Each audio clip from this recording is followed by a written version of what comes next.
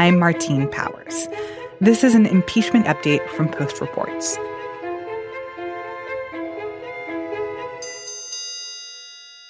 I'm Jessica Contreras, in for Martine Powers. So it's Monday. We are about 5 hours into today's session of the impeachment trial.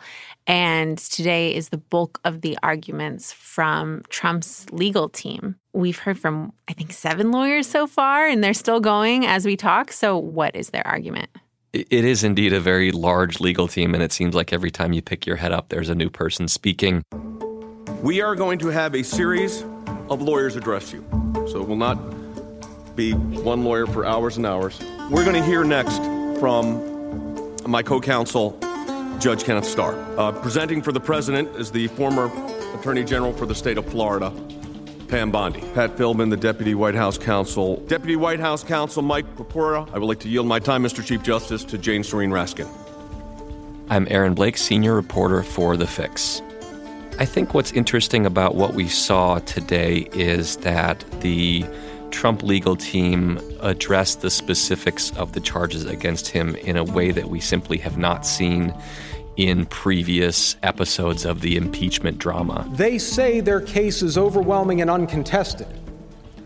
It is not. They say they have proven each of the articles against President Trump.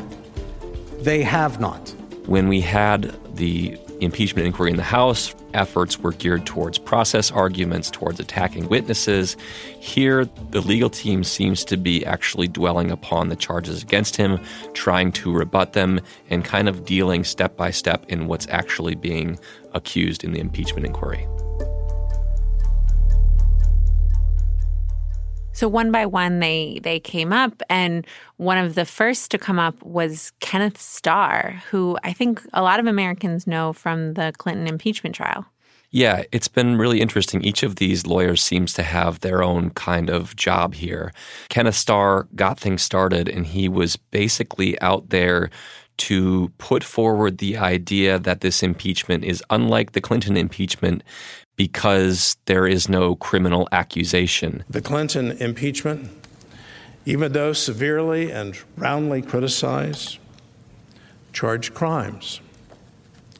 These are crimes proven in the crucible of the House of Representatives debate beyond any reasonable observer's doubt. So too the Nixon impeachment. The articles charged crimes. It's interesting because in the Clinton impeachment, Kenneth Starr and the Republicans who seized upon his report were criticized for impeaching the president over what were crimes, but what were crimes that related to personal conduct. In this case, Kenneth Starr is making the argument essentially that there is no actual criminal accusation in the impeachment articles, and thus this is, if not an illegitimate impeachment, one based upon something less than previous impeachments have. Because the claims here are obstruction of Congress, which isn't a statutory crime, and abuse of power, which also isn't a statutory crime. Were crimes alleged in the articles in the common law of presidential impeachment? In Nixon, yes. In Clinton, yes. Here, no. So Ken Starr, who is essentially the face of our most recent impeachment, is getting up in front of America and saying, whoa, whoa, whoa, impeachment, not a good idea. There were certainly moments during which opponents of the president could see some irony in what Ken Starr was up there talking about.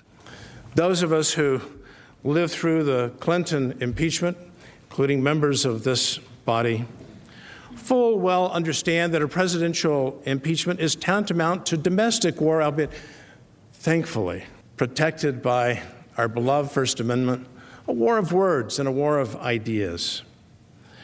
But it's filled with acrimony, and it divides the country like nothing else. He talked about, for instance, whether impeachment would suddenly become a habit, whether this would lead to more frequent and more politicized impeachments in the future. Even with the dawn of the new century, the 21st century, impeachment remained on the lips of countless Americans and echoed frequently in the people's house. The impeachment habit proved to be hard to kick. Of course, this is something that he was criticized for back in the Clinton impeachment. He was derided as kind of a partisan who was given too much power to investigate the president and had really gone off the rails. And by the way, one person who made that argument back then was Donald Trump. I think Ken Starr is a lunatic. I really think that Ken Starr is a disaster. Who said that Ken Starr was a disaster and a crazy person and a lunatic. Those are actual quotes by the president. I hated the way the president handled it. It was a long and terrible process. I really think that Ken Starr was terrible. So Starr goes up and he makes this argument, and then he's followed by lawyer after lawyer. What else? I mean, they talked for so long. What else did we learn? One of the more interesting parts was when Jane Raskin, Trump's lawyer, went in depth on what Rudy Giuliani did and didn't do here, how big of a player he was. Mayor Giuliani was President Trump's personal attorney, but he was not on a political errand. As he has stated repeatedly and publicly, he was doing what good defense attorneys do. We saw arguments that the president had his due process violated. The House Democrats denied the president basic due process required by the Constitution and by fundamental principles of fairness in the procedures that they used for the hearings. We saw the Trump legal team re-upping the case that there was actually no quid pro quo here, despite testimony that we've seen from several other witnesses.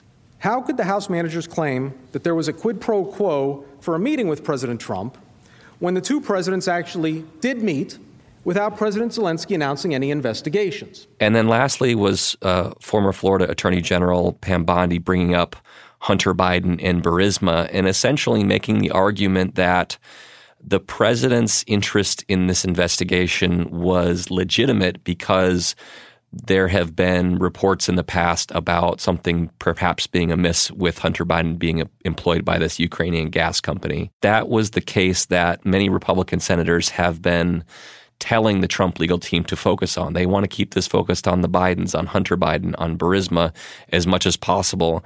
And we finally got a taste for that later in the afternoon when Pam Bondi started talking. The House managers talked about the Bidens and Burisma 400 times, but they never gave you the full picture. But here are those who did.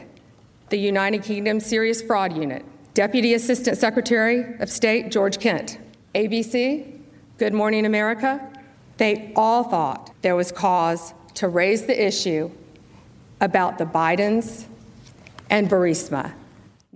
All of them have been hewing to this Trump argument that there is nothing to see here. There have been Republican senators who have said, well, this call with the Ukrainian president was kind of inappropriate. I'm not comfortable with it, but it's not impeachable. The Trump legal team's defense here is basically that the president didn't do anything wrong. But while each lawyer has been talking, outside of the Senate chambers, there's this entire other conversation, this name that keeps coming up again and again today, and that's John Bolton. Why are we talking about John Bolton again? Well, John Bolton is the one we've kind of been waiting to hear from for a long time, Democrats especially. John Bolton is, of course, the president's former national security advisor. He is coming out with a book. He has shared that manuscript with the White House to do a legal review, basically for privilege issues.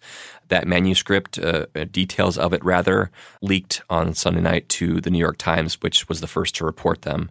The most significant part of it, at least, was that the president expressed to him in personal conversation that the withholding of military aid to Ukraine was, in fact, tied to the investigations that the president wanted. He's indicated that he is willing to testify in a Senate trial, and Democrats would very much like to put him on the stand. But Democrats, of course, don't have the votes to do that. They need 4 Republican senators to vote with them to make that happen. So the Democrats obviously want John Bolton to come in and make his case, maybe bring in other witnesses. But what do Republicans think of that plan? Well, Republicans seem to be suddenly warming to the idea of a witness swap, of a one-for-one, having a Biden come in along with Bolton, maybe having Adam Schiff come in and testify, which is something that Senator John Cornyn, the Republican from Texas, has floated. I can't begin to tell you how John Bolton's testimony would ultimately play on a final decision, but it's relevant.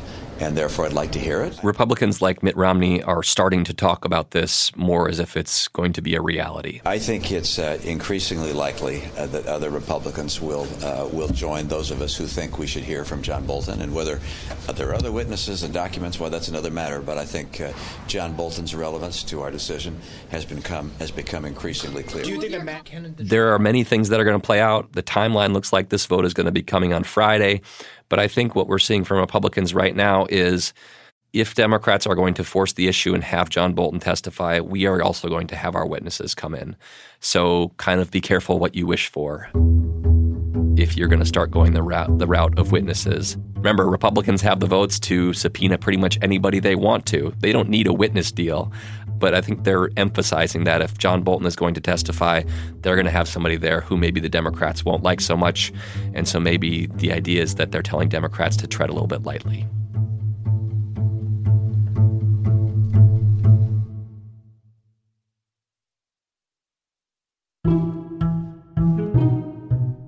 That's it for this segment of Post Reports. Full episodes of our show come out every weekday afternoon. You can subscribe at postreports.com or wherever you get your podcasts. I'm Martine Powers. Thanks for listening.